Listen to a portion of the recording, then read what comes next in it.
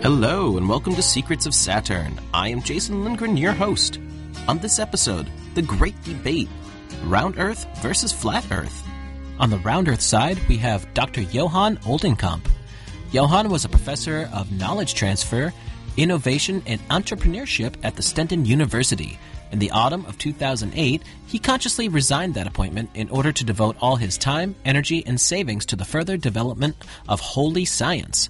Since then, he lives, by his own choice, without income from a job or unemployment benefit. Before his professorship, Johan worked as a researcher and lecturer at the University of Groningen, as a member of the scientific staff of the Dutch Telematics Institute, as a management consultant at Ernst & Young Consulting and its successors, as a freelance trainer, teacher, consultant, and coach, and as a martial arts teacher. Johan graduated in cognitive psychology.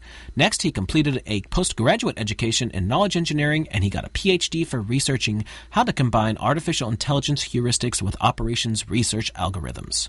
On the flat Earth side, we have Watson Atkinson, from the coast of Portland, Maine, via Georgia, where he came of age, and Indiana, where he was born. Watson Atkinson has been a visual artist and a seeker his entire life, and has a huge back catalog of work in numerous disciplines and motifs.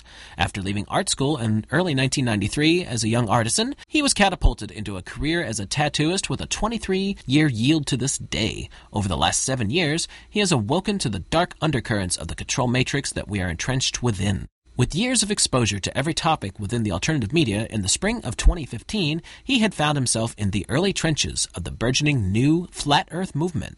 He has researched far and wide, being well-versed in this alarming topic, and is here to represent the truth movement at large and the exponentially growing Flat Earth awakening. Welcome to the show, gentlemen. It's a pleasure to have you both here. Thank you. Thank you, Jason. It's also a pleasure for me to be in your show. Well, to start off here, let's do a little bit of introductions. Watson, why don't you go first? Hello, I'm Watson Atkinson. I'm from Portland, Maine, and I'm here representing, I guess, the truth community at large in this flat Earth conversation. So I'm pretty excited about this narrative, and I'm just going to represent a general, overarching pros and cons of both concepts, and hopefully kind of represent the conversation in a really casual and relaxed and polite way. It's my plan. Excellent. Johan, how about you, sir? Yeah, that's also my plan. My background is I'm a scientist, but from younger days I was also very fascinated by spirituality. And actually I discovered that the science at the university is not real science. Most of the theories are very based on wrong assumptions. So I discovered that there is something like real science, truthful science, and there's also something like truthful spirituality, because the spirituality that we find in the religions is also not correct. It's very biased. So what I did is I combined sane science and sound spirituality into a wholesome reunion, and that I named Holy Science with WLL. And that is where people can find more about it. holyscience.org is my website. So with WLL and then science.org. And Johan, that sounds like something we should get into on another show together. Yeah, I think so too, because I also have a lot of research done about Saturn and especially the Saturn cult. So I think we have a lot in common. But today I think we should stick to the subject that we are here for. Absolutely. Now, as far as challenging the mainstream view of things, Watson, what does the thing that woke you up to all this? And again, similar to Johan, I kind of come from a science background, and I have a long, rich history of being science-oriented, and it's safe to say I was always somewhat of a materialist and also a mystic and a spiritualist, and I was always flirting with both an interest in both mysticism and spirituality, and also with science and materialism. So I kind of was, one of those kind of noetic scientist types, what's that show from years ago, Deep Inside the Rabbit Hole, What in the Bleep Show, or that whole series of that Dean Radin was a part of. Like I was one of those mystic scientist kind of guys. So when I'm coming at this narrative of this flat Earth thing, basically kind of as with a science-oriented, very logical brain, using very matter-of-fact tenets and stuff, and just using logic, reason, and common sense, and in part, using kind of the scientific method to kind of get a handle on this. But the way that I came into the Flat Earth movement was a long, rich history of being involved in the truth community at large, or the alternative media community. I've been pretty heavily invested in this since the 2008, 2009. I think a lot of people can confess to having trigger documentaries like The Zeitgeist and Loose Change at the time, and Esoteric Agenda and Chematica during that era. Really kind of jarred me out of my slumber. And to say the least, I got heavily invested in researching a lot of this, the undercurrents of the alternative media scene, with also a long kind of background in the 90s and stuff. When I was younger as an artist and stuff in the 90s, I would flirt with Coast to Coast and Art Bell, and was somewhat well versed in like William Cooper's Behold a Pale Horse and some of the undercurrents of the fringe, community. But I kind of got distracted with it, got heavily involved in my career and with music and a lot of other things, and family and kids. And then I kind of got reintroduced to it. So by the time the spring of last year came up in 2015, I had already been pretty entrenched into, 6, 7, 8 years of pretty deep exposure to a lot of these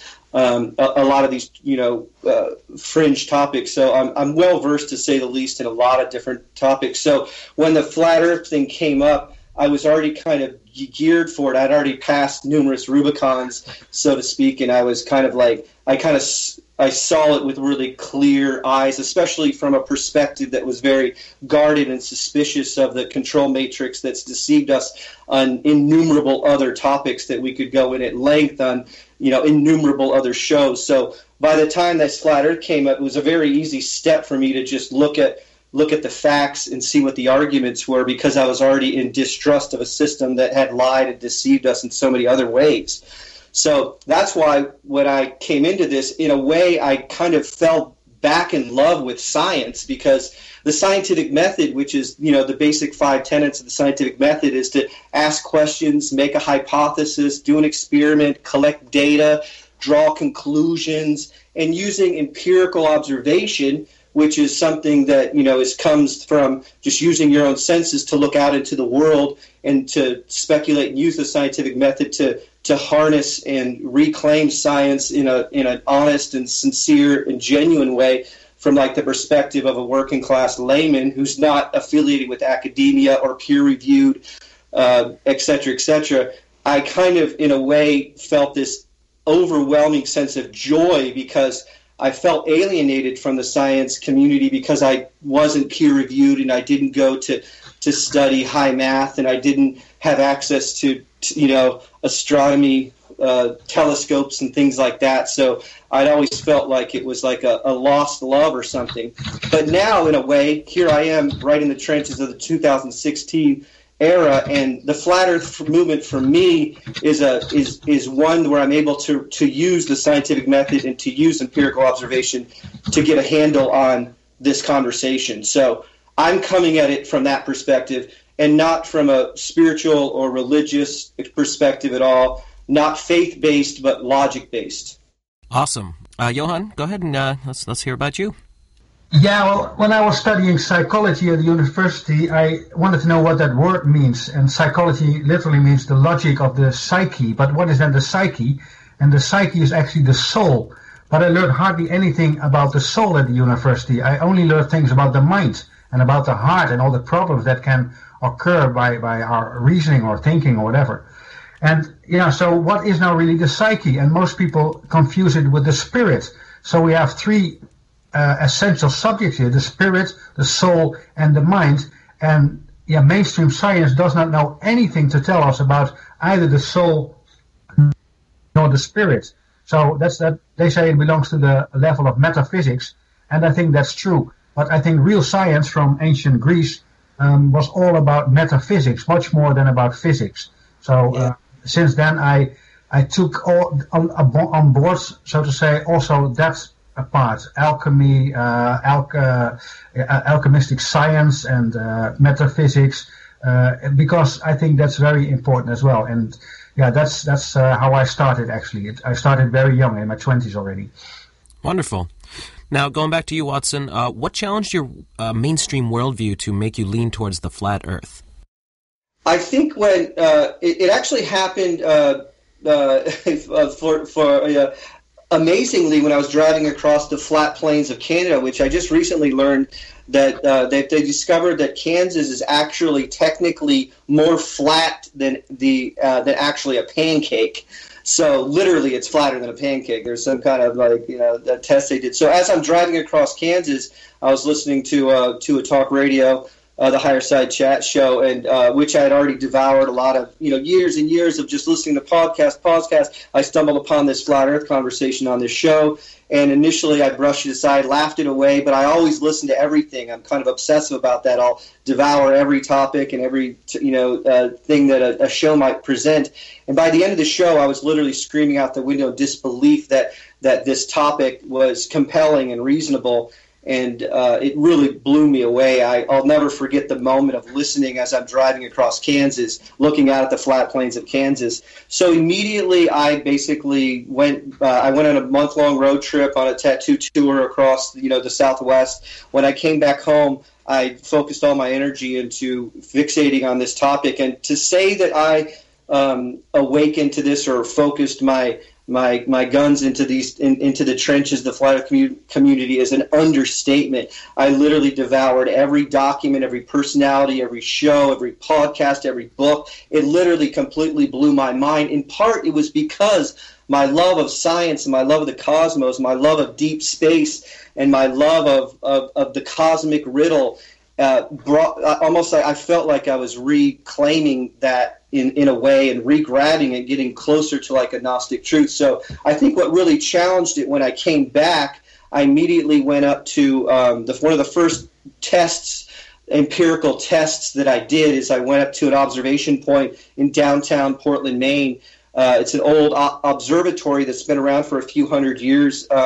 It's like a landmark observatory. I went to the top of it on a clear day, and I looked out across the entire state of Maine and into New Hampshire from downtown Portland, Maine, and I could see the entire facade of the presidentials.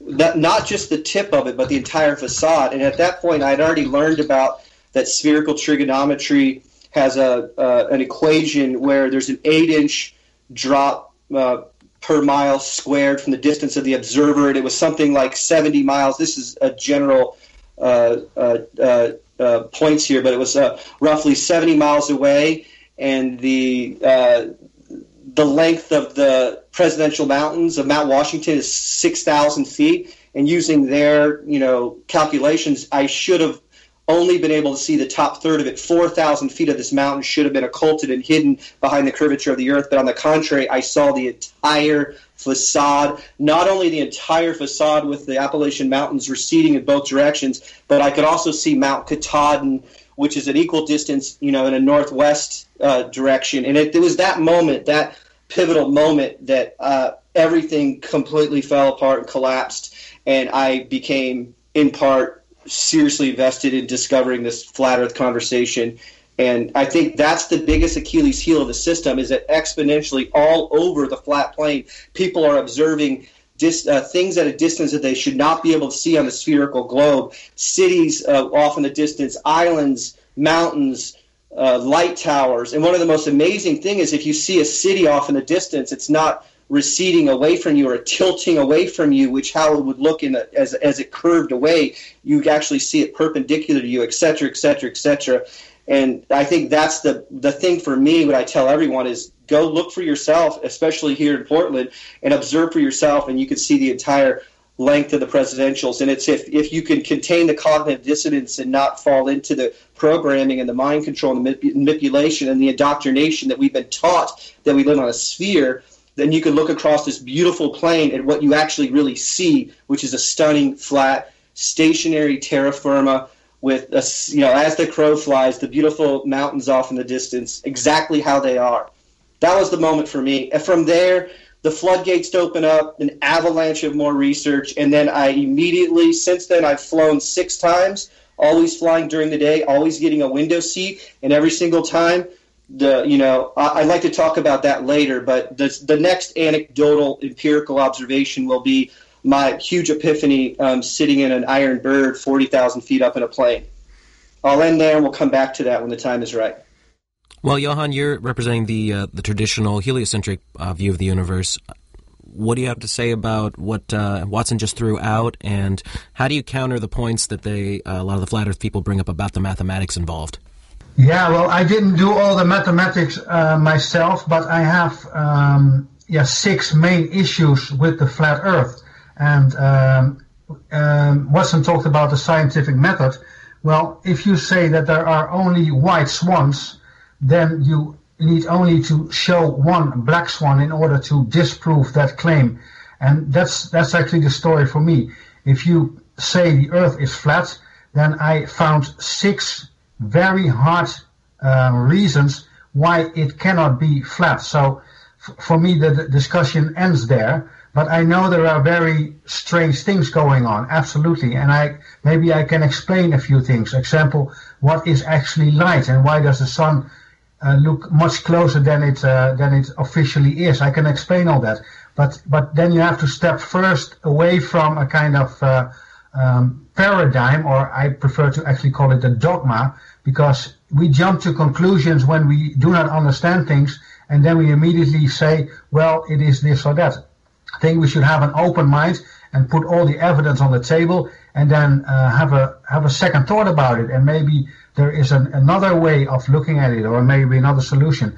So I think the main reason that I did not enter that discussion is because to me the answer is really simple.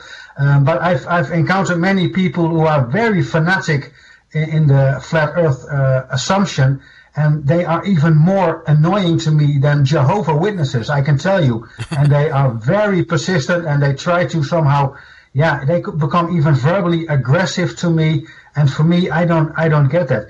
Yeah, if I am right, then I'm right. If I'm wrong, I'm wrong. But why do you make such an issue about it? So I think we should just have an open mind. What I would like to do is I put my evidence on the table, and Watson can give a reply to that, and he can do the very same, and I will have a reply to that, and maybe then together the three of us can have a kind of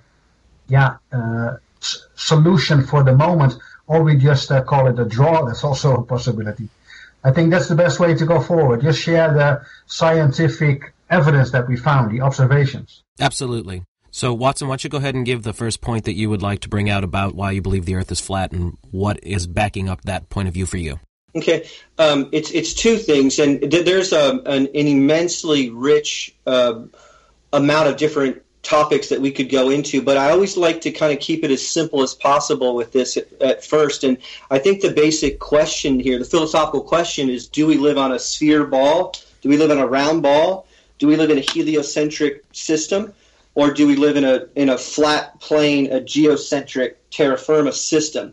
And the basic question, in essence, is it flat? Is it Euclidean geometry? Or is it round? Is it spherical geometry? So what I see when I look out, when I use my 5 senses and my ability, again, to use the term empirical observation, and when I use that, when I harness my logic, reason, and common sense, when I look out across the plane, or when I look out across at far distances, it appears that I'm looking out over a plane.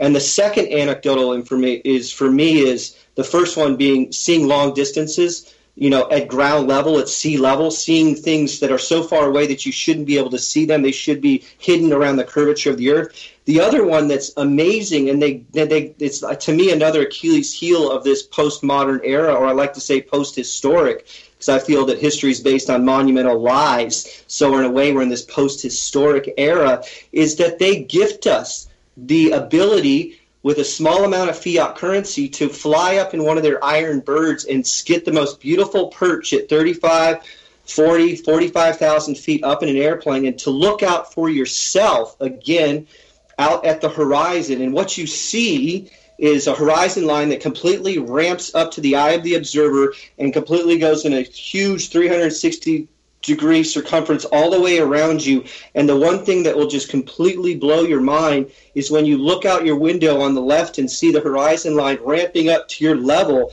and then you are looking out the tiny little fuselage window on the other window, you see the same horizon line completely level on the other side of the plane, and you connect those 2 points with your observation, your singular, sentient, mystical, of empirical observation of pure consciousness sitting there in the plane. You connect your point with those other 2 data points, those 2 horizon lines that are roughly 200 miles in each direction, and what do you get? A straight, perfectly straight line. I went to art school. My father was a draftsman. He worked for General Motors. I come from a lineage of artisans and draftsmen. I grew up with compasses and rulers and graph paper. All of my artwork, I literally use compasses, rulers, and things like that. I'm a structural illustrator. I work with that type of math, that type of thinking. And when I look out there, and I see that, I connect those 3 data points. It's like it's a horizon line, and you can map it on a piece of paper, and I could illustrate that so in a way, I think, to me, that was the big crushing moment where the house of cards completely fell down. So the essence of my general argument, outside of, if there's space or if there's a firmament or what the sun and the moon are made of or how far away they are, the basic essence that we need to distill this down to is it flat or is it curved? And in a spherical ball beneath us, that ball should recede off its space, and I should be looking down at a huge ball. And at that horizon level, at that horizon line vanishing point, the horizon of the Earth should be receding down and away from me, and I should not be able to see it through the other fuselage window on the other side. So again, I'm coming to this with just that basic observation point, and it personally, for me, it's overwhelming proof that I'm looking out at a flat plane and not a ball Earth. Interesting. All right, how do you feel about that, Johan? Yeah, well, it's very difficult to get that high up in the air with authentic pictures. So I don't know. I've not been that high, and I do know that NASA is lying big time to us. It's never a straight answer, but I go even further. I say it's neither any space adventure either, because NASA goes up maybe to 400 miles maximum, 300, 400 miles, and that's it. So they've not been further away from the planet ever, at least not with humans on board. So I don't know what to trust. And I know it seems like it's very flat. And we also should take into account the way our eyes process information. Yeah, maybe if something is curved, our eyes somehow make it straight, because actually we don't even know what light is actually. And somehow our eyes are able to process light information, and somehow our brain is making an image out of that. And maybe there is something in that process as well. But later on, maybe I can go deeper to that, because light is it's a very strange phenomenon, and the universities do not tell us what light really is. Well, Johan, have you ever traveled just on a commercial jet? Of course. Right. I have as well, and I'm not trying to take any sides here. It looked curved to me. I've flown all over the United States, but I know the immediate counter-argument to that is that the way the windows are put in a commercial liner, that it distorts the field of view. So, and that's probably true just because it has to withstand the pressures. The pressure changes from, the ground all the way up to however many thousands of feet you are in the air. But it always looked curved to me, and that's all I really can say about it. I think in part that might be true with the windows, but one thing that doesn't change is that the horizon line ramps up in a convex way, like you're looking down at a big bowl, and it ramps up and is level with the eye of the observer. That's the anomaly that that needs to be focused on, is that it's level when you look out the left side and the right side. And if you had access to the cockpit in the front, I guarantee it would be level in that direction. If you had a vantage point to look in all 4 directions in a 360-degree perch, you would be completely level, and I think it would be at that moment that you would just see a flat plane. But the problem is that you only have this tiny one little window and one fuselage curved window. I do believe, I have noticed now that because of that curved fuselage window, that it does slightly curve at the edges because of the window, but overwhelmingly it's pretty level, and it's level with your observation on both sides, and you can imagine it is on all three sides, wrapping 360 degrees around. That to me is overwhelming demonstrable proof that it appears to be flat and level. The other anomaly that's interesting up in a plane is that you don't see the Earth spinning below you at 1,000 miles per hour. Somehow the Coriolis effect doesn't affect planes, and when you're up there traveling at 500 miles an hour, the plane is getting pulled along with the gravity of the atmosphere, so you don't pick up on the fact that the Earth is spinning around you. You just get carried through this gravity vacuum of the atmosphere, and it's not perceptible that the Earth is spinning underneath you. Right. Now, Johan, am I correct in thinking that the centrifugal force of the movement of the planet is why humans wouldn't perceive that? Yeah, there are many reasons. That might be one of them. Yeah, but to me, it's not really hard evidence so far. It has to do with perception, and maybe there is some trickery going on with our eyes. So I would like to add one of my arguments, and I would really love to hear what Watson has to say about that. Okay, go ahead. When I look, I'm a stargazer. I look at stars a lot. When I'm on the northern hemisphere and I look at the stars, then I can see that they are going around the star called Polaris in the Big Dipper, at the back of the Big Dipper. And they all go around. Yeah, they all go around in a counterclockwise way, if I'm correct. But on the southern hemisphere, it seems that all the stars go around, something that is close to the Southern Cross. That is the constellation that is also in the flag of Australia. And there the stars go around in a clockwise fashion. So it's very strange to me how you can have a flat Earth where on one side the stars above your head go around in a clockwise way, and somewhere on the other part of that, some flat pancake, the stars go around in another way. And I cannot see, for instance, the stars on the southern hemisphere. I cannot see the Southern Cross from the Netherlands, where I'm located. So I cannot see how a flat Earth model is consistent with the movements of the stars. This is a great point to make, and it's really not one of my strong points when it comes to the anomalies of this inquiry. I've never been to the southern hemispheres, and I've never seen them spin in a contrary direction. My first sentiment is that it doesn't seem to be that. It might be one of those things similar to the Coriolis effect, where they say that water in a bowl will rotate in one direction in the northern hemisphere and the other direction in the southern hemisphere because of the rotation of the Earth. It seems like that myth around the Coriolis effect seems to be manufactured and made up, and it doesn't seem to be based in demonstrable proof. And it just makes me wonder if that could also be the case with the southern hemisphere region. I do know that star, the supposedly the pole star of the southern hemisphere, can only actually technically be seen with a very powerful telescope that only maybe the Vatican or the Jesuit order has access to, and that it's a hypothetical North Pole star. The name escapes me what it is, but in part because of that, it just makes me wonder if there is actually a rotation like they say there is. I'd have to research more into it, and at this point, I'd like to, maybe slightly retreat from that particular inquiry. But one of the things I'd like to bring up on that same note when it comes to stars, and when we deal with this issue of parallax, which is, subtle differences between the stars, is that there appears to be, on the contrary, when you look up to the North Star Polaris, that it's rotating around in a way that's completely a perfect circle. If you do a time lapse of footage with cameras during at night, it appears that the entire night sky is rotating over and above and around the North Pole stars. North Pole.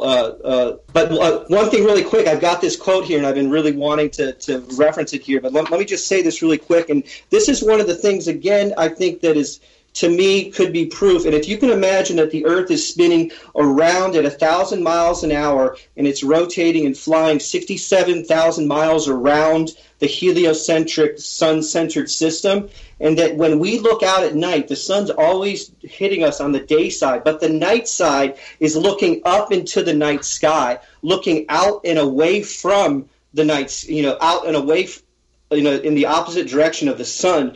When you rotate all the way around the Earth at 180 degrees 6 months later, how is it possible that you can see the same exact night sky at a dramatically different vantage point from in that time where you rotate around the sun? And this really, let me just read this really quick here. NASA and modern astronomy say the Earth is a giant ball tilted back, wobbling and spinning 1,000 miles per hour around its central axis, traveling 67,000 mile per hour circles around the sun, spiraling 500 mile per hour around the Milky Way, while the entire galaxy rockets a ridiculous 67 million miles per hour through the universe, with all those motions originating from the alleged Big Bang cosmogenic explosion 14 billion years ago. That's a grand total of 670,568,000 miles per hour in several different directions. We're all supposedly speeding along it simultaneously, yet no one has ever seen, felt, heard, measured, or proven a single one of those motions to exist whatsoever. So when it comes to the night sky, when you look up at, say, the winter solstice on December 21st, 6 months later, when you completely travel all the way around the sun at 180 degree vantage point, and you look out again on the what is that, the winter solstice, on the spring solstice, how is it possible that you can see the same exact night sky with the North Pole directly above us? To me, anomalies like that begs the question if we're actually level and stationary and the sky above us just is rotating above us, just like Occam's razor suggests. That's exactly what we perceive of. Well, I have an interesting thought on that, and I don't want to speak for Johan, of course, but the way I've always understood traditional astrophysics is that everything, including the Earth, is in this giant celestial dance. So everything is in constant motion, and basic physics shows that everything indeed is in constant motion, and it's all related to frequency. But also it's a matter of perspective that the universe is so incredibly vast compared to the tiny Earth in relation to that. But Johan, why don't you go ahead and let's hear your thoughts on this. Yeah, I think Watson is not familiar with the difference between a sidereal year and a synodic year. And maybe that's the reason why he's confused. Go ahead and elaborate on that. Yeah, well, the sidereal year is or the sidereal cycle. There you take the stars as a point of reference, and that's a different year than when we take the solstices as a reference. There's a tiny difference, but that tiny difference is just enough to make it completely understandable. So that's why you have, for instance, the daytime on December 21. Well, exactly what you were just describing. It's a well-known phenomena. So you need to understand what is actually a year. How do you define a year? And if you define it like this, then there is no confusion at all. It all makes sense to me. Does the mathematics behind it all, do they work out? Yeah, they do. There's no problem there. Otherwise, it would have been already on the table. The only point is that mainstream science talks about gravity as the main force, and I think that's bogus. I think that's nonsense. I think it has to do with electricity and magnetism. You're referencing the electric universe theory? Yeah, that is more reasonable, because then you can also have very quick changes in a short time, like Velikovsky was trying to explain. So that makes sense. But there's nothing wrong with the dates. I've done a lot of research myself, and that makes sense. So To me, there's no confusion. I just wanted to mention, too, that I meant to say the summer solstice earlier in relationship to the winter solstice.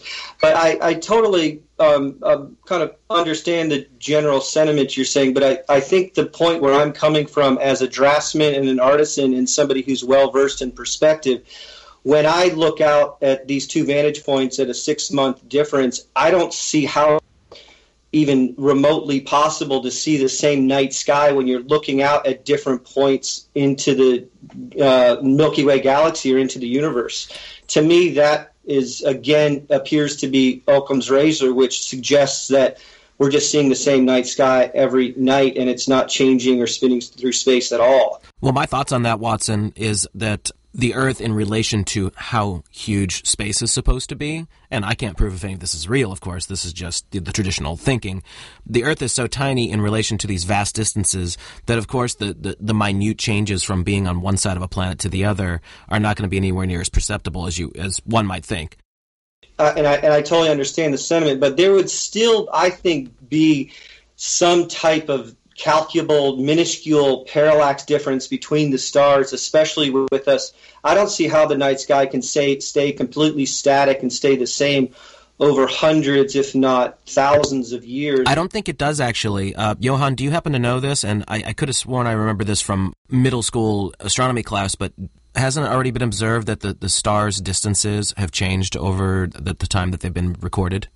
Yeah, what they do, they work with the Doppler effect and things like that, and then they come with estimates, but it's all very trickery. But the general conclusion is that the universe is getting bigger and bigger, and that all stars are going away from us. That's the Hubble constant we're referring to, correct? Yeah, exactly. But there are so many things and assumptions. Actually, we don't even know what light is, and my conclusion is light is something different than what we think. And if we base our measurement of distance on light and the so-called speed of light, it's supposedly fixed, but I think that's all not true. So I can fully go along with Watson if he says that something is very fishy about us. But I completely agree with that one. I'm completely in agreement that things are very, very unusual, and their anomalies run rampant in every persuasion. Yeah. Can I add another one? Absolutely. Yeah, because you can fly 3 times a week from Sydney in Australia to Santiago in Chile, and that would be very far apart on the flat Earth diagram or the map that I've seen. Yeah, that's similar to the one that is used by the United Nations. I think that's the general map everybody agrees on. But if that map is correct, then the Boeing that is flying straight over the USA 3 times a week goes with a speed that is almost Mach 3, because it's going then 3,200 kilometers an hour, and that is more than 1,000 kilometers per hour faster than the Concorde. And actually, it's a normal Boeing. So I don't think it's possible to fly in 12 hours in a flat Earth model from Chile to from Sydney to Santiago. So to me, this is also a second black swan that I present here. Isn't it also true that depending upon which direction you're going, it will actually take longer to get to your location, even if it's the same distance, and burn more fuel because you have to fight the winds?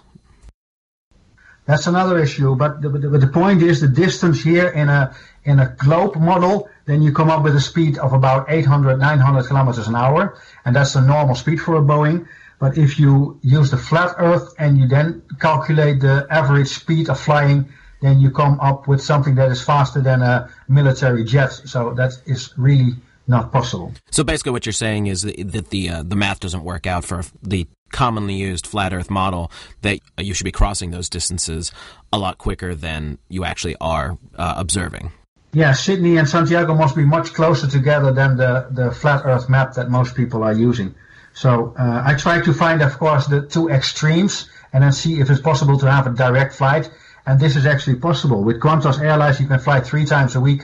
And that, to me, is also showing that there is a much closer distance between Sydney and Santiago than the flat Earth is suggesting. Right, and there could be I think the truth could be somewhere in between the two arguments, because I'm under the suspicion now that even the map that we have the one that the flat Earth map, the flat Earth map that the flat Earth community generally embraces, which is, in essence, similar to the United Nations occulted hidden flat Earth map in plain sight, type of map, the azimuthal equidistant map, that one might be fallacious and wrong, and we might not have something that we can do correct math on. Well, Watson, let's start with that map in itself. Where did that originally come from? Since so many people do embrace that is the one I see constantly being put out there, what's the basis of that being accepted? It's my favorite map, and I think overwhelmingly it's one of the, a pretty powerful map. It was actually illustrated by Alex Gleason in, I'm not really sure exactly the year, but in the 1890s, and he wrote a really powerful book, is The Bible from Heaven. And it's got, you have to keep in mind a lot of those people during that time, were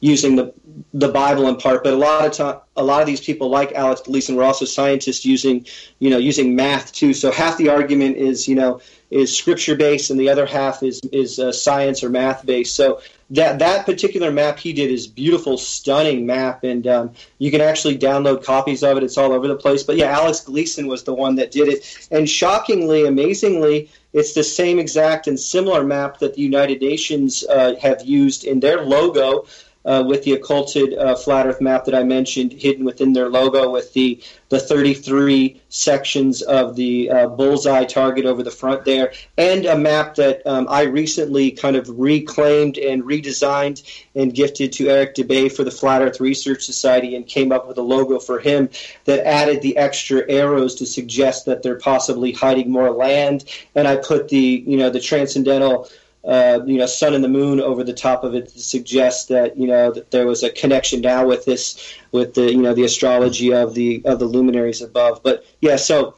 there's a whole rich tradition of really beautiful, stunning flat Earth artwork and flat Earth cosmology maps and drawings and artwork that go back in every culture for millennia. And one of my favorite hobbies is to dig these things out and find them. I'm actually in the process right now of designing a new map for this new era right now. So so apologies on that one. It's just something I would like to throw out there for both of you to consider. I've looked at that map, and I also looked up the stereotypical Masonic altar map, and they're very similar. Very, very similar, in fact. And I just want everyone to kind of take that in and do that little bit of homework for yourself. Yeah, and we don't need to go down that one, but I think that in essence, if this does prove to be true, I think it's a Masonic hoax that probably goes back 500 years, that's rooted in some high, Jesuit priest order who came up with this insane, brilliant, stunning, alarming concept, and they've seduced us all into thinking we live on a ball so that they could hide land and hide the source from us, et cetera, et cetera. But we'll save that for the end of the show. And Johan, how do you feel about the map that's used and just the traditional world map being accurate? Yeah, well, there is so much disinformation going on, so it's very tough to decide if something is really helpful or not. So I don't know about the maps, and if there are older maps. I've studied the work of Piri Reis. He was from Turkey, and he made maps that were so accurate about Southern America and about the routes, and even the top of Antarctica was on his map. And that makes sense. So how can somebody in those days have such an accurate map? Maybe people knew more than we know. Maybe our history is different. That's all possible. But to me, it's if you look up from the USA, especially from Washington and so on, there you should see if the flat Earth model is correct. You should see 3 times a week a plane that is going 4 times as fast, going south in the direction.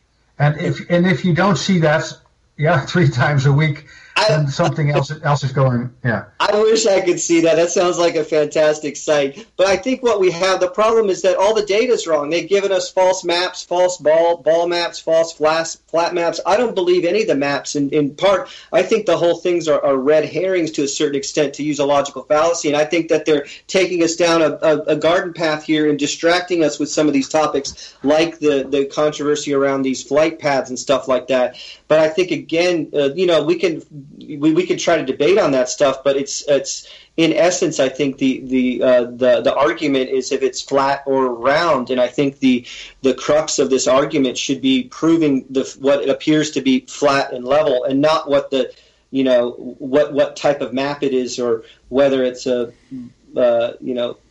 this map or that map, or this way or that way. So again, I like this argument, or I like thinking about some of these things, but I always fall back into default mode, which is, to me, I like to focus on the proof, the overwhelming proof that it appears to be flat, and seeing images off at seeing mountains and cities off at a distance, and seeing the horizon rise to the eye of the observer at 40,000 feet is overwhelming, empirical proof that it appears to be flat.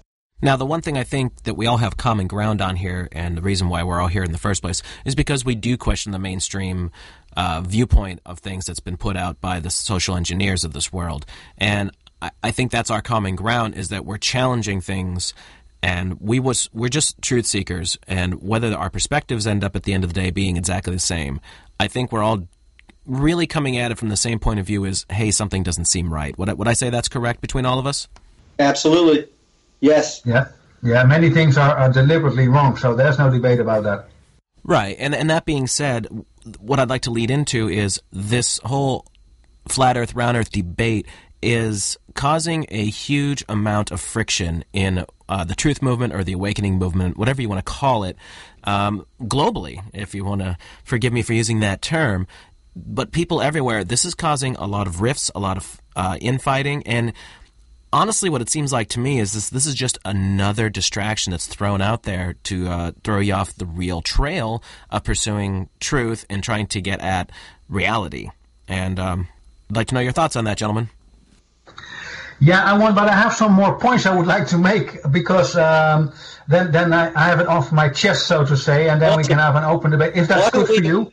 Yeah, let's go ahead and finish the points you have to make in your defense, and then we'll come back to this topic in a few minutes. Yeah, I just want to put them on the table. We don't have to have a long debate, but then at least where I'm standing at this moment. Certainly. There is, for instance, a single-handed non-stop sailing race. It's every 4 years, and it starts in France and it comes back in France too, and it goes around the Antarctica continent. And the sailors are not allowed to go more down than 60 degrees latitude south. So if they go closer, then they take a kind of shortcut in the spherical model. Of course, I have to say that. But if it would be on a flat Earth, and then you would calculate their distance, they would outrun the most powerful speedboat with their sailing boat. So that makes a little bit. I cannot see how you can have that sailing contest every 4 years on a flat Earth. That doesn't make any sense. So that's the second point, the third point I want to bring in. And the fourth one is, if I see a picture from the moon, and I compare that with a picture that is taken from the southern hemisphere, then I can see that there's a 90-degree turn of the moon. So actually the face of the moon looks a little bit upside down, and that's logical in a spherical model, but it's not logical in a flat model. And then the fifth one I want to make is the length of the shadows. How can you have different length of shadows on a flat plane? That doesn't make any sense either.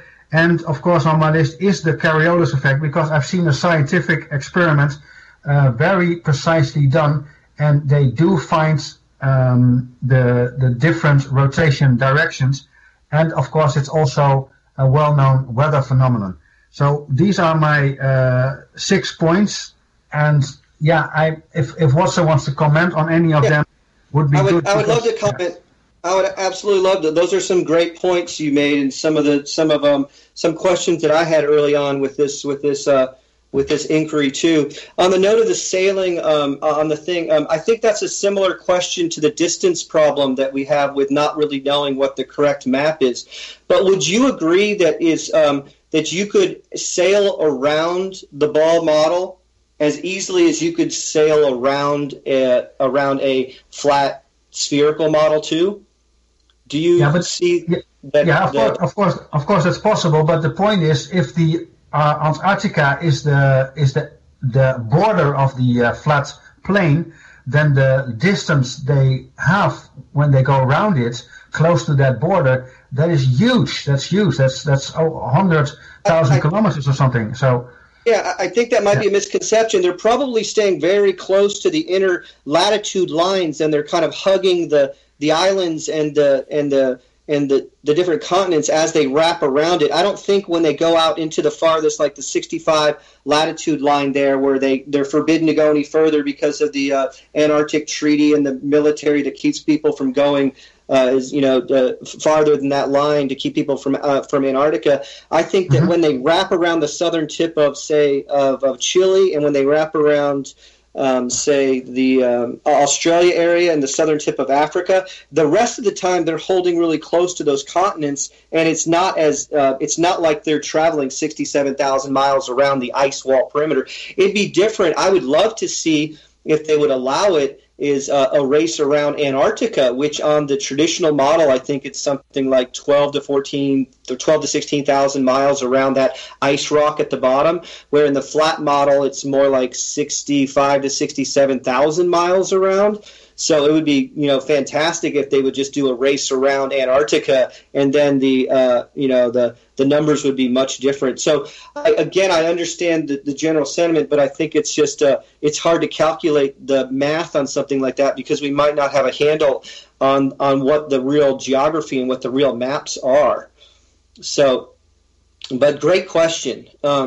The second one, on the note of the moon, when there's a 90-degree turn when you go into the southern regions, like if you're up in North America or the northern regions and you see the moon in one direction, and then the people from Australia and South America and Southern Africa regions, they're looking up and they see the moon at a 90-degree turn on the it works, well to a certain extent in the heliocentric ball model context and argument, but also at the same time, if you can imagine putting an image of a moon in the center, on a ceiling in the center of a room where like a light would be, you tape a Xerox copy of the moon to the ceiling, and everywhere when you go from one side of the room to the other side, it changes a 90-degree orientation. So it's a matter of perspective on where you are on the Earth, on what the moon's going to look like. So from a 180-degree difference, it's going to have a 90-degree shift in its appearance.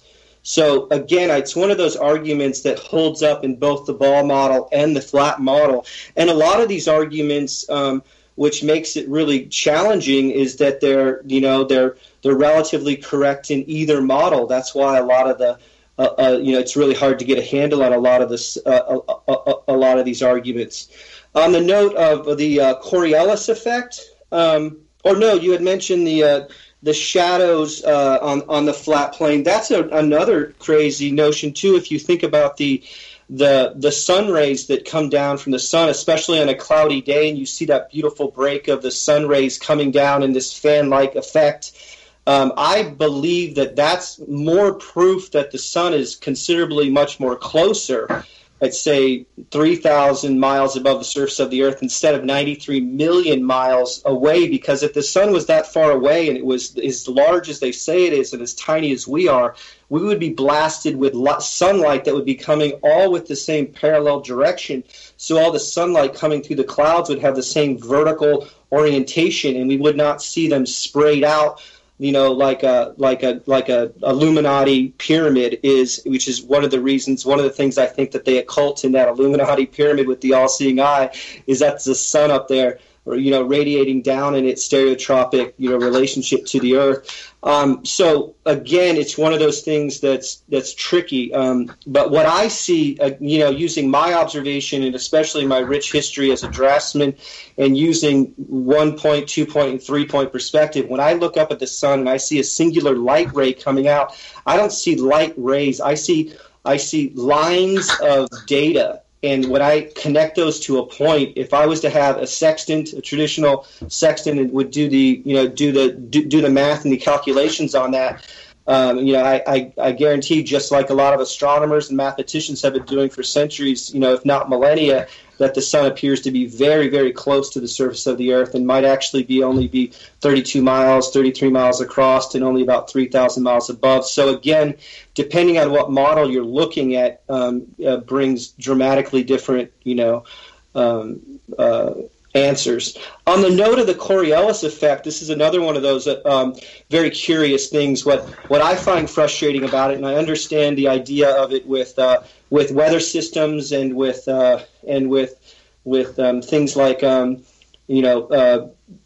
Folkvart's pendulum and things like that. But the big anomaly for me, or the big smoking gun about this, is that they always argue about how the Coriolis effect snipers have to take in the Coriolis effect when they shoot rounds across long distances. And if that's the case, why aren't we also calculating the Coriolis effect for airplanes and flying objects and helicopters, especially airplanes landing on runways and stuff? You think that the Coriolis effect, if it actually affects a bullet which travels much faster than a plane, you would think that the Coriolis effect would also affect pilots. And why aren't they calculating that as they're flying down and landing on runways? There would be things like, if the Coriolis effect really existed, it would be almost impossible to land jumbo jets on runways without disastrous accidents. Well, correct me if I'm wrong, I think that pilots do make minor course corrections throughout the course of especially a long journey. In relationship to the Coriolis effect? Well, just in general, that while they have flight patterns already pre-mapped out, I do believe that they have to make minor adjustments due to several variables. Yeah, if they probably do have to do minor adjustments, but if they were actually curving around a ball, traveling at 500 miles per hour, and with the circular trigonometry or the circular distance that they give us of the Earth being 25,000 miles in diameter, they would have to make very dramatic shifts pointing the nose of the airplane down to compensate for that curvature at such a speed. And on the contrary, if you talk to pilots, or if there's some pilots that have come out and spoke about this, and I've also spoke with pilots when I do fly, I ask them if they have to adjust their plane, or if they just get to a certain level and just sit back and let the planes automatically autopilot, and they just sit back and watch the gauges as they stay completely level with the plane of the Earth. So again, these are great questions. But from my observation and my general study, it appears that the Coriolis effect might just be a fanciful myth. Johan, I'd love to hear some more on this, because this sounds like something that need to be taken into effect, but I'd love to know some more scientific background on the phenomena. And there are two boys, one is in the UK and the other one is in Australia, and they did the very exact experiment. You can find it on YouTube.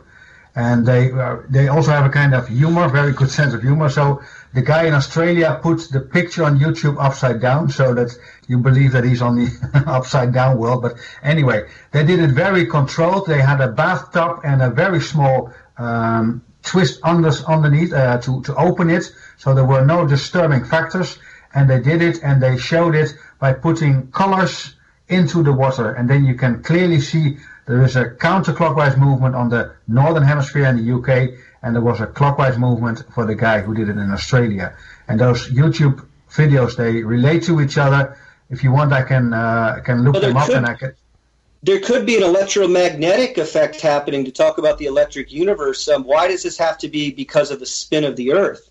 I think it might be, we could be in a torsion energy field, and there could be an electromagnetic, torus energy system that's running the whole show, and those type of forces could be causing subtle effects of water rotating in opposite directions. But what's so troubling about that thought, or that using that proof as proof of the Coriolis effect, is that it still doesn't deal with the effect that snipers have to calculate Coriolis effect when they shoot people at a distance, or they shoot targets at a distance, but planes don't have to ever calculate the Coriolis effect at all.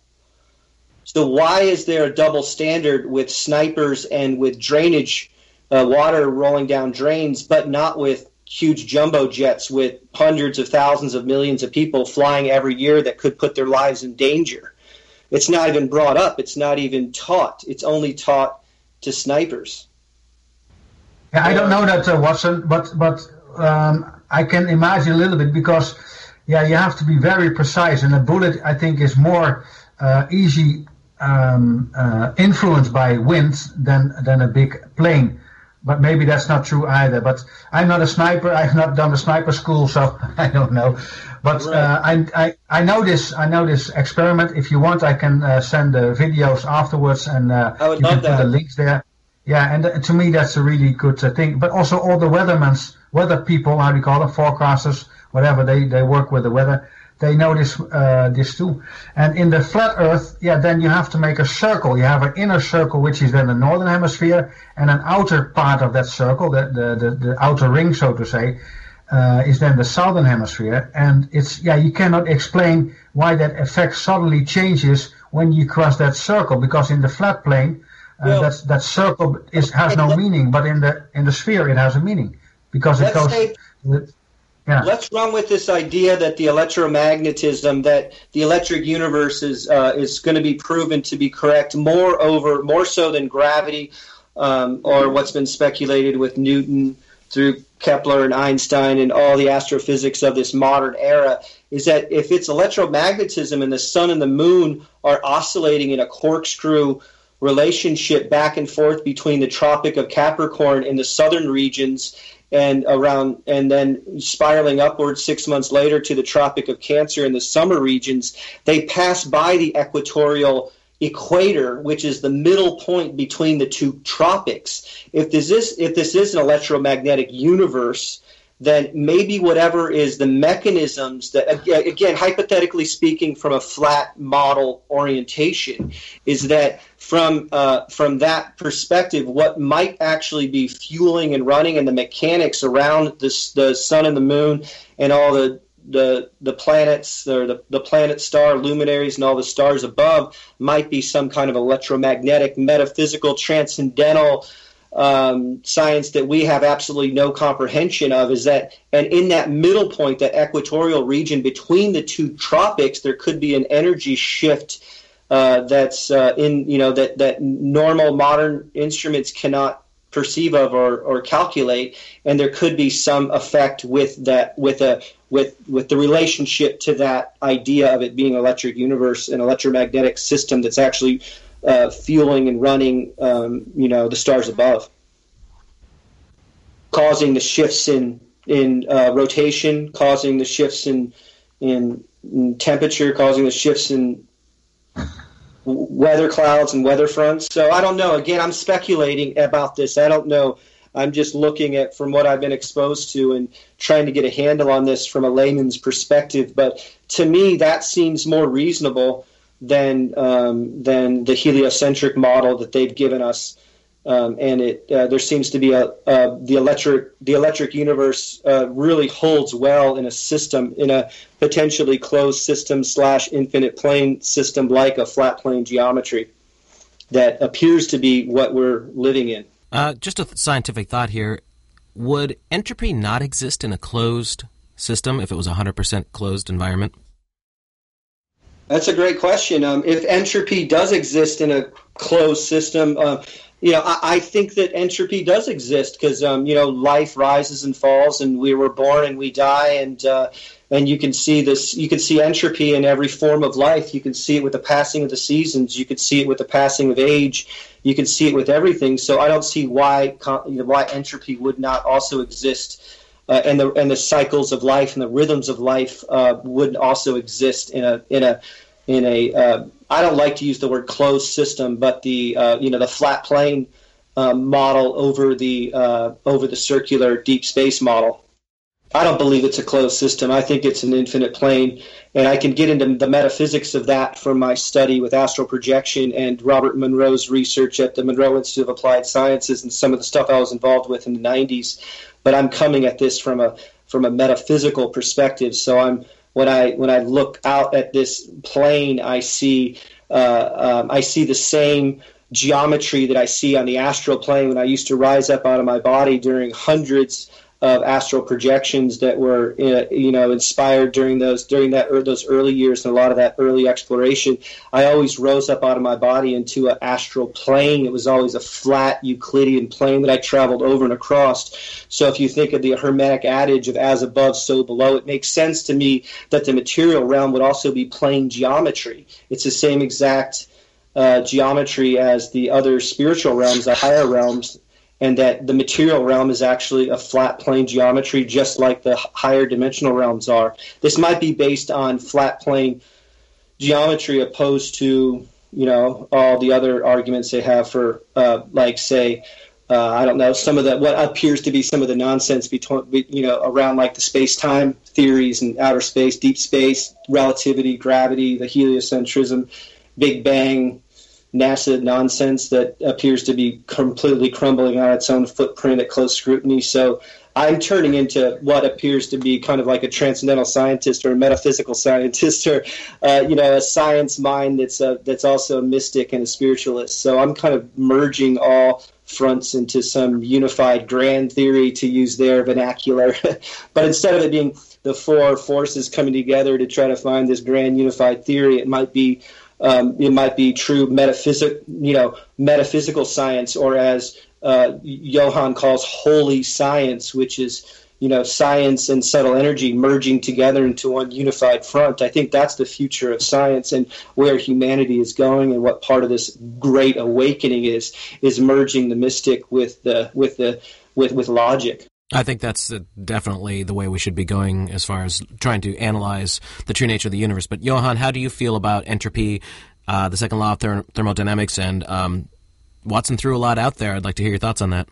Yeah, I don't like the word entropy too much, because entropy is only true in a dead world, and in the living world it's neck entropy. Actually, neck entropy is the blueprint or actually the sign that there is life. What we are producing in this world is actually negative entropy. So I think that whole idea is upside down, and I don't believe any law there of conversation, only within closed systems and only with dead material. But we, conscious beings, we are able to create out of nothing with energies that are not in the textbook, energies that are beyond the physical energies, and they are much more important. We know all about this. Every morning we wake up and we have a lot of energy, and at a certain moment we get really tired and then the energy is gone. But that energy cannot be measured. It has to do with the amount of what we've eaten. Yeah, if you're very hungry and suddenly you see a very powerful speech, then you are filled with energy again. Where did it come from? So I don't focus too much on that old-fashioned physics, because to me that's not really helpful. No, that makes a whole heck of a lot of sense. Gentlemen, would you say you hit on the salient points you wanted to make as far as scientific evidence to back up your worldview? Yeah, there's so many other things I could have brought up, and a lot of other things. But again, I think my basic, thing to keep this concise and to the point is that it appears that you can prove to yourself that it appears to be level and flat and motionless. And to me, that's kind of where I'd like to end my general arguments. And people out, in the listening audience can research for themselves, and you can go down an immensely convoluted path in myriad directions researching every topic of this, and I advise that you do, and I definitely have done that myself, and I could also go into a lot of different directions. But for the, in the spirit of brevity, I think that I just made my general sentiment that I'm actually just suggesting that it appears to be flat and not round, and using my abilities to do that myself have proven it on a personal level that's what I've discovered. And how about you, Johann? Do you have any other points you want to address? Yeah, I think the main problem here, I think I made already all my points, so I don't have anything to put on the table, but I think we jumped to conclusions. It's just like I would ask the two of you, is it Hillary or is it Donald? Yeah, because that's not really the question. The question is not which model is right. I think we should put all the anomalies on the table, and then from there on we should somehow find a solution that fits all the phenomena that we see. And the problem that I have with the flat Earth theory is that it, in my opinion, jumps to a conclusion. There are so many anomalies, and therefore the Earth must be flat. That, to me, is not sound way of reasoning, and that's why to me it blocked, and somehow the door closed, and I could not put myself to watch any more videos about it, because it's not really helpful. So I think Watson and I can maybe create a bridge through this radio broadcast, so that we can help the communities that are there now, and they are struggling big time, in my opinion, that we somehow help that conflict to end, because it's not about who is right, it's about in what world are we really living in, what is really going on. We have been lied big time by the governments, by NASA, by the universities, but we should not fight each other. Maybe you've seen the film from Monty Python. It's called Life of Brian. Mm-hmm. It's a very, very funny film where the people who want to fight the Romans are actually fighting each other. So they totally forget that the Romans were the bad guys, and not but they are so focused on fighting each other that they don't do it. Yeah, the flat Earth people and the globe Earth people, or how you want to call them, they both know that NASA is lying. So why don't we join instead of fighting each other? I think that's very silly what we're doing. I completely agree with that, and I'd actually like to really jump into that. What are your thoughts? Let's start with you on this, Johan, since you brought it up, on NASA, what they're lying to us about, and why are they doing it? NASA has to lie about it because they started lying in 1969 when they broadcast a landing which was not on the surface of the moon Luna, but was at a studio, I think somewhere in England, but it doesn't really matter where it is. It was most certainly not beyond the Van Allen belt, because NASA did not know anything about the Van Allen belt. So they had no measures to protect the astronauts and the plane against that radiation. So NASA is lying from 1969 on.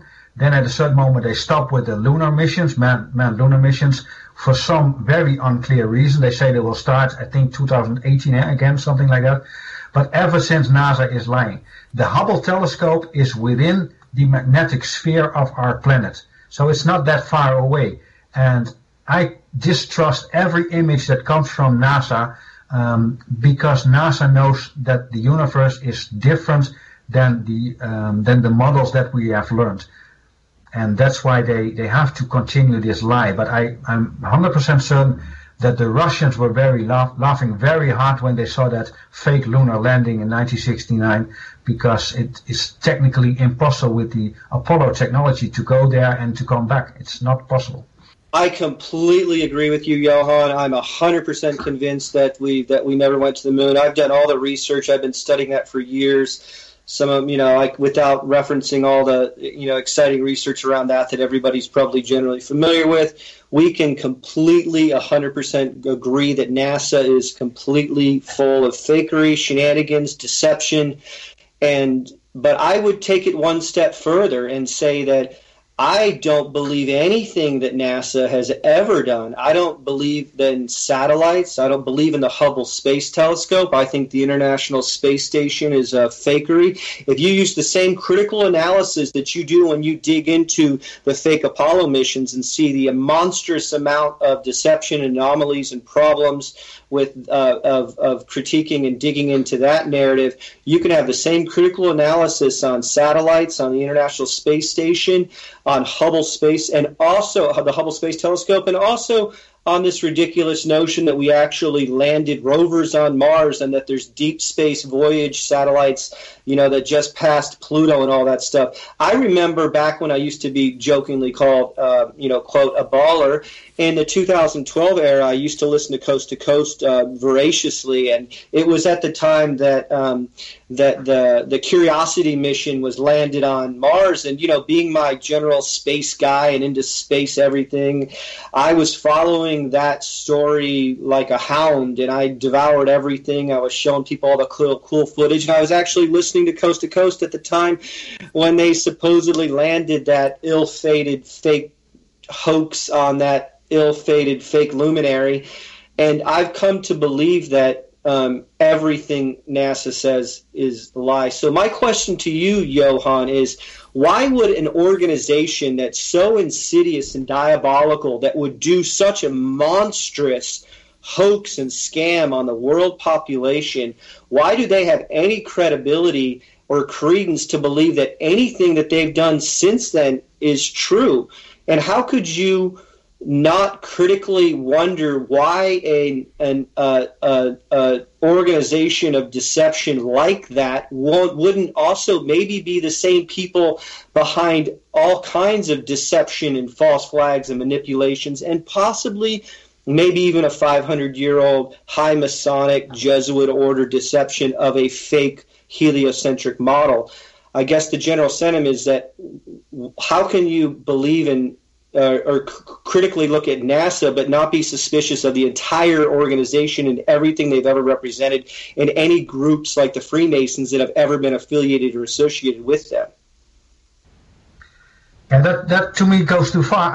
A friend of mine is working with satellites, and he's doing telecommunication, and he operates them, and they know exactly where they are, and they have a lot of very advanced software to make that all happen. And there is telecommunication possible via the satellite. So I don't have any reason to say that they are not there.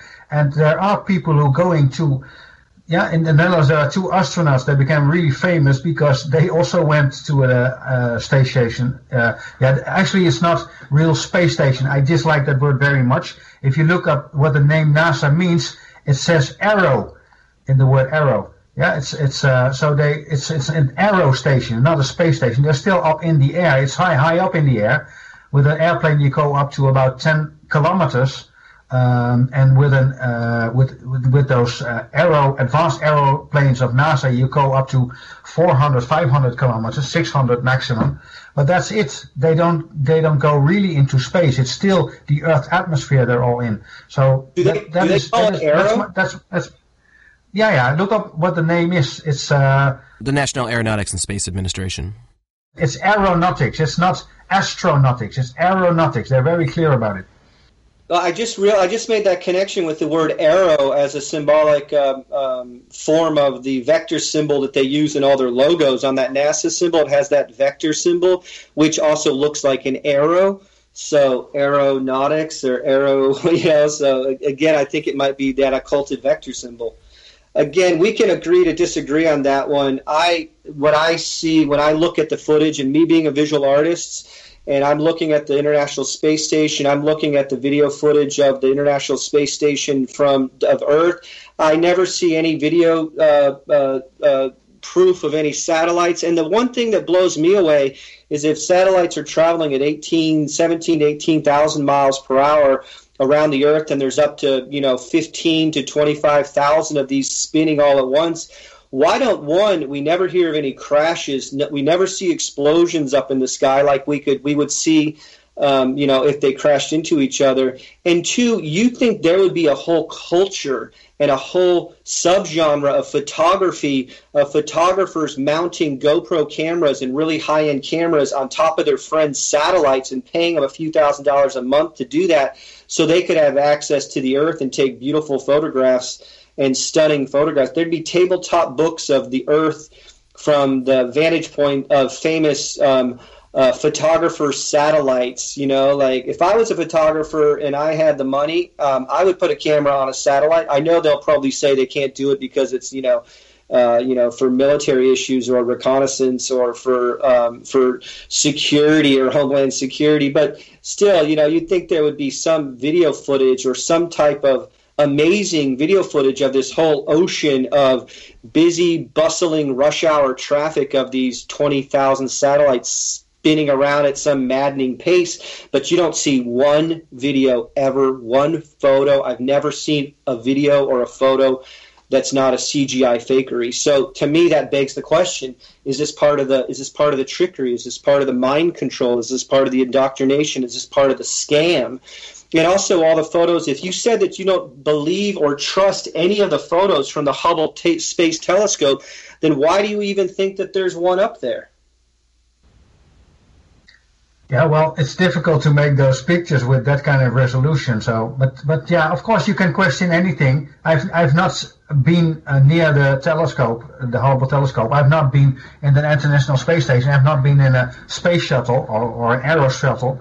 So I don't know all that, but yeah, you have to draw a line in my. I would like you to see. It would be fun to maybe connect your friend with Jason, and maybe Jason could have a little interview with him about his connection to being able to have this technology to manipulate and control and be in direct contact with a satellite that's up there. Is because I would love to pursue that lead and see what that person thinks about this insane controversy on whether satellites exist or not. Well, let's talk about satellites for a minute. Johan, what would you say would be the direct evidence that there really are satellites in space? There is a lot of money going on, not only for spying, but also for telecommunications. And for instance, we can now connect with each other through, I think, through a satellite. I don't think it's going through a cable under the Atlantic Ocean. But actually, I don't really know how we are talking right now. But it's so we are so used to using satellites for GPS and all those technologies. I have no reason to doubt it. I think that the overwhelming proof that satellites do not exist is the stunning amount of. I'm assuming I stepped in there right at the right time. Did I interrupt you, Johan? No, I don't have any any points here to make. One of the things, the big elephant in the room with this topic is that there's an epidemic, a virus of cell phone tower masks that are destroying our landscape and flooding us with a resonance frequency that's interrupting the resonance frequency and the human resonance of the Earth itself, of Gaia. And there's this like millions of these cell phone tower masks that are put all over this flat plane. Those things are being used to triangulate GPS and for cell phones, which again, there's an epidemic of cell phones too. There's millions, if not billions, of them out there. They've Trojan horsed the NSA into the control system. They've got every motherfucker carrying around one of these cell phones. And you think those cell phones are communicating with satellites up there when they have millions of these cell phone tower masks, peppering our landscape like a ugly tree in the sky? And then on top of that, I think it's something as high as 90 to 95% of all of the world's communications are in fiber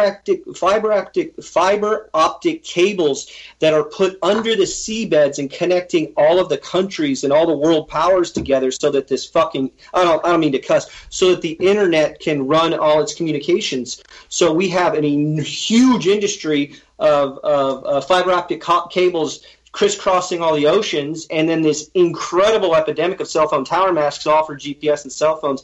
Why would they even need satellites? No, I thought satellites were doing all this communication. Aren't our phones going up to a satellite, to a communications satellite? What's the point of even having satellites? No, I can tell you that cell phones work off of towers. That I do know. Absolutely they do. Look what happens in part when you go into dead zones, when you're traveling, when you go into less populated areas, or when you go hiking the Appalachian Mountain Range and you go into areas where there's no cell phone tower masks. Why do you get a reception when you go up onto a summit of a mountain on a path way out in the wilderness? But if you go into a valley, you go into a dead zone. If there were satellites that we were communicating with, there would not be one spot on this rotating global Earth that you could go that a satellite wouldn't reach, and you would have great reception anywhere and everywhere, valley deep, mountain high. But that's not the case. It's all ground-based cell phone triangulation. There are sat phones. It's very well known that there are sat phones, and mobile devices don't claim to use satellites. The reason why they call them cells is because everything that a mobile phone uses is broken up into a cell, and if you get outside a particular cell, that's why you would have a diminished signal. I can honestly say that I don't think that's an argument for whether satellites do or don't exist. I also know people who had phones. I'm old enough that I remember sat phones being the only thing you could get in the 80s. My father had one, for instance, for his job. So I don't think that's necessarily conclusive evidence. And Johan, I don't know if you'd like to contribute to that.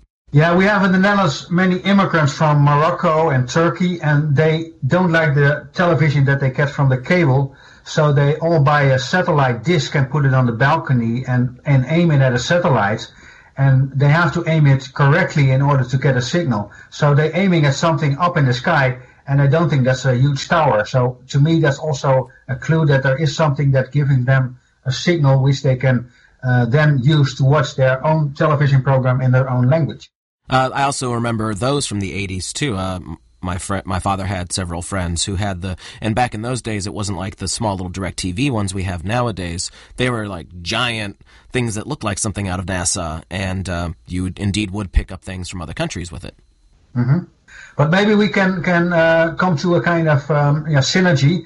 I think Watson made his points. I made my points. I still think we jump to conclusion, but there is something fishy. So maybe we can use this program to reach out to each other, because I think there's too much tension now, and people get really upset. I was in Denmark for the Open Mind Conference. I was there last year too, and I already got a question from a very fanatic flat earther, and this year he was trying to talk to me again, but he became very abusive, and I don't think it's good, because he's a really nice guy. But the moment he sees that I don't agree with him, he becomes angry and starts to call me all kinds of names. And I don't see why we should do that.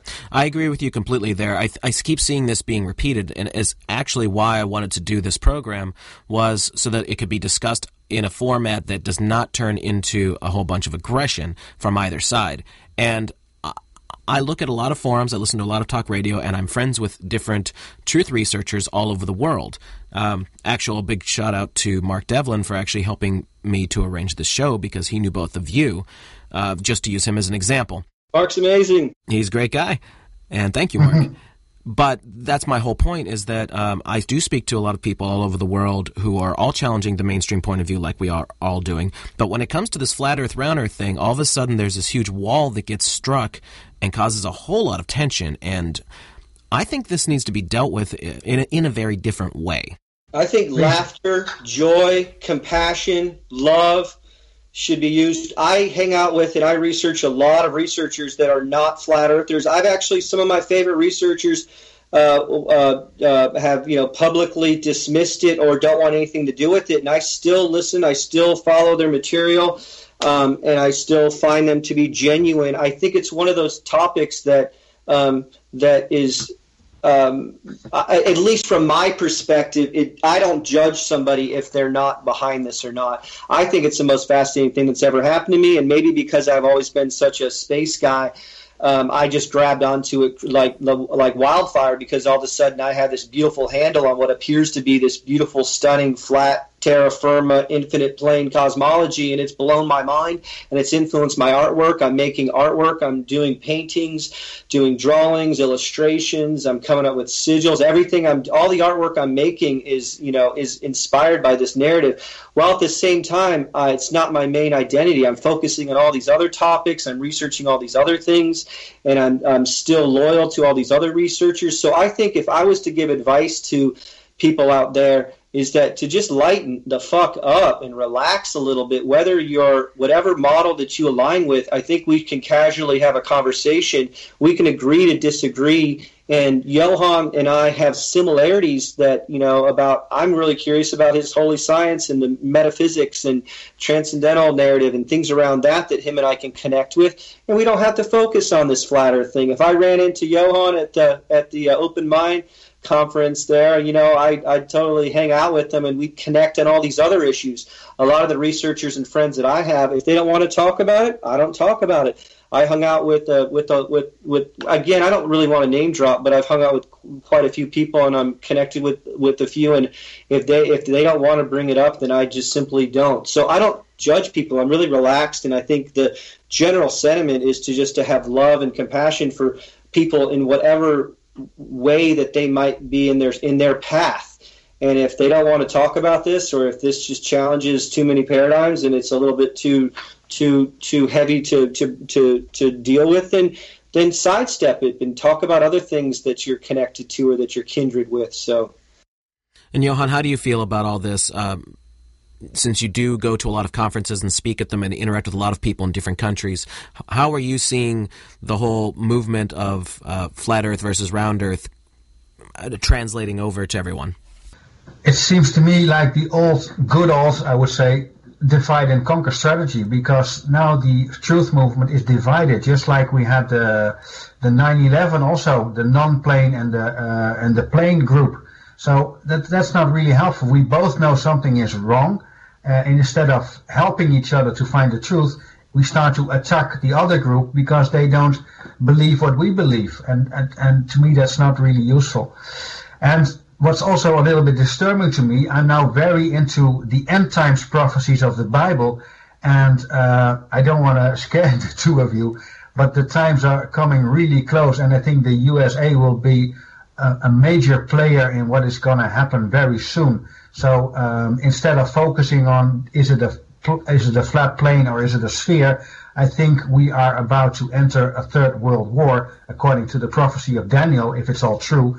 Because I know that the people who try to run the show on this planet, they take this prophecy very literal and they want to make it come true. And if they get their way, then nobody is worrying anymore whether it's flat or a sphere, because we're all in deep shit. Well, I completely agree with that. I agree with that.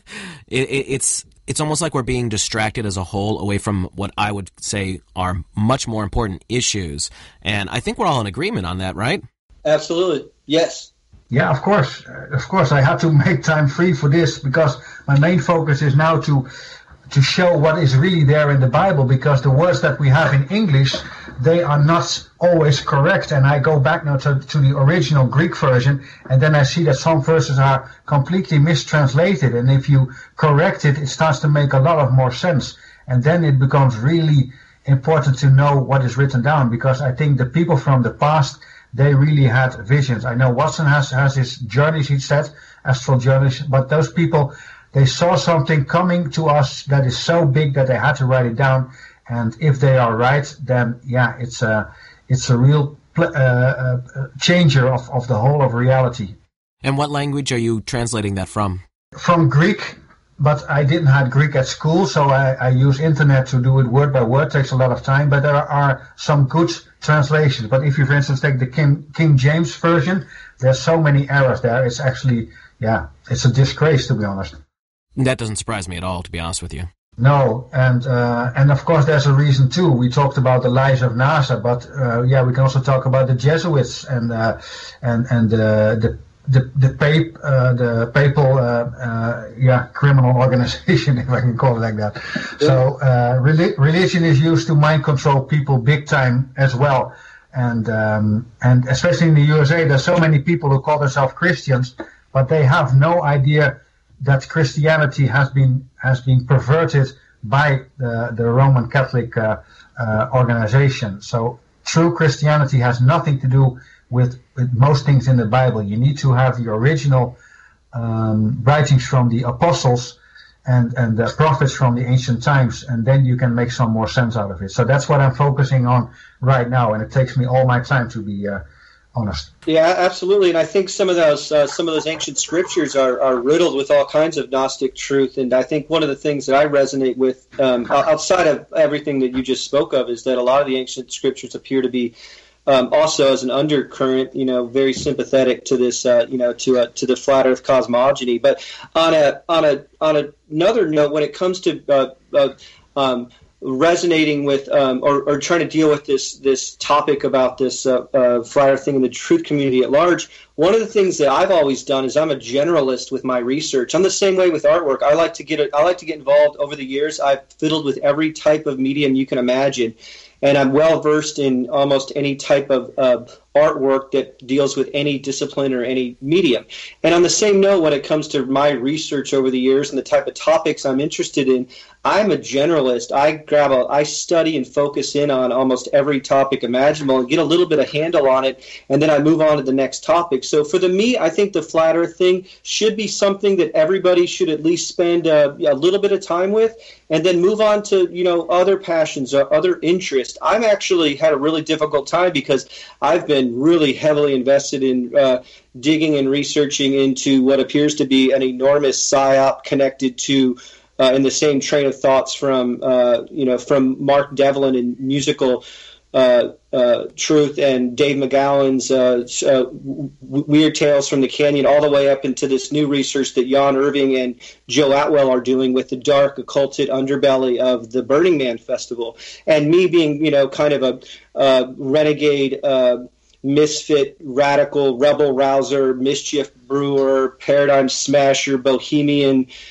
sympathetic on the fringes of this culture. I've always been connected, in close proximity to a lot of the Burning Man community, a lot of the bohemian New Age community, and to think that there's some darker undercurrents to that. So the general sentiment, though, is I'm researching a lot of different things, and I'm all over the place. And I think that for me, that's a good way for me to get a handle on this big picture. So when guys like, Johann, who I can tell has a big heart and he's super genuine and serious, when he's focusing his interest on translating the ancient scriptures, I'm all ears. I'm totally into it. It doesn't matter what, all researchers have something to say and they've got something to bring to the table. So in the defense of the Flat Earth movement, I think it's something that everybody should put some time into and either realize that it's completely flat and level and stationary like I have, or they can get on the philosophical fence and stay neutral, which I think is an impressive perch to be, or they can, remain and hold on to the heliocentric model. But it doesn't matter what somebody's opinion is in one of those three camps. All that matters is that we should stay together as a united front, because we do have some really dark forces at play here that are manipulating us. And I personally think that this Flat Earth movement was a natural awakening. I don't think it was a psyop. I don't think it was put there to divide us. I think it's just another riddle in this big puzzle. And when the biggest psyop of all is to realize they've lied to us about this. And if they can lie to us about the ground we're standing on, then these guys can lie to us and have lied to us about almost every other thing in the human experience. So all of a sudden you suspiciously will start looking at everything from 9/11 to the false flags, Sandy Hook, Boston bombing, Orlando shootings, transhumanism, GMOs, geoengineering. Go down the list of all these heavy topics, and everything is under close scrutiny. So one of the intellectual exercises that this gave me was to critically look at the data and to see for myself whether I could see that it was flat or round. And to me, it's overwhelmingly flat. And then I had a really hard time getting ready for the show because I have not been focused on this flat Earth research for a few months. I've kind of already passed that Rubicon, and I was galloping past it and kind of, headlong into the trenches of a lot of other research. So to me, it's one of those things you take in briefly and you come to terms with it and whatever dark night of the soul you're going to have, and then you move on to other research. And all of us should be united as a collective resistance of sentient light beings that are coming together as a truth and alt community, as a united front against this, this control matrix. So my message is always compassion and community and love and kinship and and coming together as a united front opposed to division. So I personally believe, from my perspective, that this has actually made me a stronger, more awakened researcher and seeker of wisdom, and that I'm more ready to gallop down any and every forbidden path that no one else is willing to go down. So I've got all my guns out. I'm going to die with my boots on, and I'm pushing headstrong into this research. And honestly, I'm kind of done with the flat Earth stuff for now, and I'm pushing headstrong forward into a lot of other topics. I'm really interested in what Johann has to, where he's taking some of his research too, because a lot of that stuff fascinates me. Some of the biblical and scriptural translations is not my specialty, but I'm very kindred and sympathetic to it because it seems to be coming from a place of love and true, caring for the human condition. Well, I think this is a great way for us to wind down and sign off, because we did hit on a lot of topics. But Johann, let's hear a lot about what you're working on right now before we sign off for the day. Yeah, I'm looking at what's going to happen in the very near future. And what if I told you that it doesn't matter if Trump or Clinton wins the election on November 8th, because neither of them will be inaugurated on January the 20th. Barack Obama will continue to be the president of the USA, but then under martial law. That's the prediction that I'm doing here. That is the prediction I'm doing here in the show. And if I'm wrong, then you can you can mock me as much as you want. But I think that will be the way to bring us into the Third World War. Now, Johann, I hear a lot of people out there saying that. Can you say why you feel that way? And it seems that Watson agrees with you as well. It seems reasonable. Please continue, Watson. Then I do. Oh, no, I don't want to interrupt you, but I definitely can see some variation of that happening, and I would not be surprised if the elections were compromised and if he was put in place and some type of crisis scenario happened and martial law was established. But again, it's all speculation. But I just think we're being ran by psychopaths at the helm of a diabolical, super dark, evil cabal, and that anything could happen, however tragic or cataclysmic it could be. I wouldn't put them past it. I think that in part that's why they don't care that this flat Earth conversation is going to get out. Similar to the Johann sentiment, is that it's not going to matter if they collapse the system or if a third world war happens, because the last thing you're going to be wondering about, if the Earth is flat or round, is where you're going to eat next, or what kind of shelter you have, or what paramilitary hired thugs from some Blackwater front's going to be rolling up on your street trying to disarm you, or what kind of pandemic they're going to unleash on us. I don't know. I mean, there's so many possibilities of that. Not that that's going to happen, but I would not be surprised if something shocking was in the not so distant future. As a humanity, we need a global implosion. All the systems are corrupt, the financial system, the healthcare system, you know all that. And we are not able to break free of that because most people have too much interest in keeping the status quo. And the people who want that, they already have the money and the power. So nothing is going to change unless we have to change. And we get a sense of urgency when there is a huge global crisis. And of course, a war between Russia and the USA is such a global crisis, especially if China joins it. So, and I think it's necessary. Of course, many people will have a really tough time and there will be many casualties. But I think humanity needs this kind of huge transformation process in order to break free from the major corruption at all levels. Yeah, including NASA, including everything we discussed here, but it goes as deeper as many people can suspect, because most of the things that we are taught at school, they are wrong. They're all part of a mind control program, and the only way to break free from it is to let it all collapse, and then we can all start from a clean sheet. So I think that's the future that we will live in very soon. So it will not be the next generation. We are the generation of the end times. I'm 100% certain of that. And that means that we need to prepare. We need to prepare for the tough times that are going. We should not go into fear. That's not helping. But we should be aware that what Daniel, the prophet that Daniel was speaking about, is about to happen. Well, they've done it before. The 20th century was riddled with one, a war after another, and the democide that occurred to the general populace was just another form of a killing machine that was probably based in some eugenics agenda. But it's wild. You got to look at the past and see what they did in the 20th century to us, and why wouldn't they herald in another golden era of military-industrial suppression? That's why, in part, I think that they don't care about all this stuff getting out and all of us talking, because if something tragic happens, the last thing we're going to have is to be able to sit around and casually be philosophical about the control system that just, pulled the plug on us all. We're going to be worried about, a lot other more intense things. Mm-hmm. I agree with both of you there. Yeah, can I end with a kind of a closing note that generally celebrates, I think, what's happening in the truth movement or the alt movement, is that everybody is really seeking the similar things, similar to what Jason said earlier. We're all in search of Gnostic wisdom. We're all in search of truth. We're pining to have a handle on the human condition. We're trying to get control of a riddle or a conundrum to maybe get us closer to the source, or get us closer to maybe our true self, or to a closer feeling of oneness with this big divine riddle. And there's this awesome kind of Gandhi quote that I found in my research I'd like to kind of throw out there really quick, and it's a pretty powerful, so I'll say it concisely. Here we go. Gandhi. Many people, especially ignorant people, want to punish you for speaking the truth, for being correct, for being you. Never apologize for being correct or for being years ahead of your time.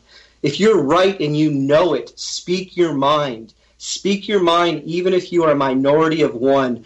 The truth is still the truth. And the convoluted tapestry of truthers out there, we're all seeking the same thing. We're all working on our different parts of this big tapestry, and everything, every topic, every researcher, every field of inquiry is just as important as the other, and that we should all just continue to seek the truth and know that what we're doing is right and that we're on the right path, and that, whatever our karmic imprint is going to be in whatever fate we might have, at least we can rise up on the far side of the transcendental mystic veil of death and know that we fought the good fight, and we'll be reincarnated on the other side of the resistance with this long lineage of light workers and truth seekers. So I'm going down with my boots on, and I'm gonna go up against this system of lies and deception with no reservations. And I'm going to continue to rise up incarnation after incarnation and continue to fight against this dark forces that are inhibiting the human experience. Wonderful. Johan, do you have any final thoughts? Yeah, I want to finish it right here and right now. I'm not going to do another incarnation. I'm fed up. I really want to end this because there is so much suffering going on, and it's completely unnecessary. And it hurts me a lot. It causes me a lot of trouble, pain, and it's so unnecessary. And the psychopaths that are running the show, they are so sick. So I want to end their game for once and for all. So I'm determined. And it's not that I don't dare to speak. It's my life mission to end this. And of course I cannot do it alone. And I'm very happy that I meet fantastic guys like you, because together we can convince the majority who are still very oblivious to so many things that something is completely wrong. And we can solve this the moment we join hands and the moment we realize that it's less than 1% who is fucking it up, excuse my French, for the rest of us. And it's time that we bring them out of power and take the power back to the people. I think we're all in agreement on that. Gentlemen, I want to thank you so much for your time and all of your efforts. Watson, why don't you go ahead and say where people can find you if they want to look into your work further? Absolutely. I've got a website, watsonatkinson.com. It's spelled WATSUNATKINSUN.com. I changed the spelling from the traditional format to have two suns at the end of both of those names in celebration of what I consider the two luminaries above, the sun and the moon, appear to be radiating in their own divine glory. So that's the name. You can find the .com. The same name. I'm also on Instagram. You can see a lot of my artwork, a lot of my tattoos, and you can follow me on there. And I've also got a YouTube channel under the same name, with which have not been active on at all for years. It doesn't have any followers. It's barely had any activity. But I recently uploaded a video called Flat Earth Artwork that you can check out, and it shows you a lot of my artwork that is related to this Flat Earth inspiration. And also there's some older videos in there of me doing performance art, reading poetry on the streets, busking poetry on the street, me doing other performance art, a lot of mystic poets I was into, like Attar and Rumi and Hafiz. It has me reading some of their poetry. I've also written some mystic poetry myself. There's a long-winded piece called Ocean of Twine that you can take a look at. But yeah, those are my three places, and I'm planning on becoming much more active with distributing poster art that's consciousness-based, truth-based, with a flat earth undertone and a truth overtone, and also trying to come out more and speak freely to the general populace and to the resistance at large that's part of this community in similar podcasts like this. And wanted to thank Jason for the opportunity to do this, and also thank Johan for his charming and sweet debate and insight on everything that he shared with us. And thank you, guys. It's been wonderful. Johan, you're a researcher, an author, scientist, lecturer. Where can people find you?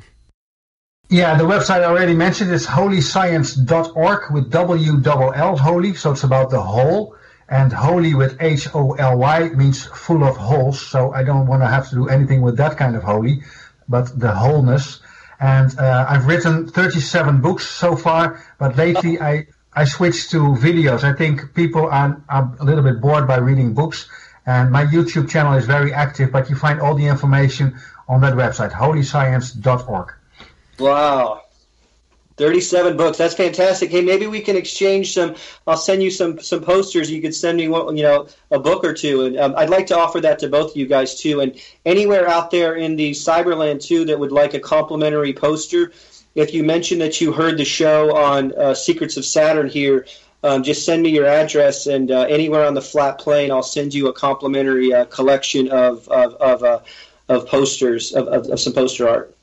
Well, I have to say I'm really pleased with the way this turned out. Everybody kept their cool. Nobody got angry at each other.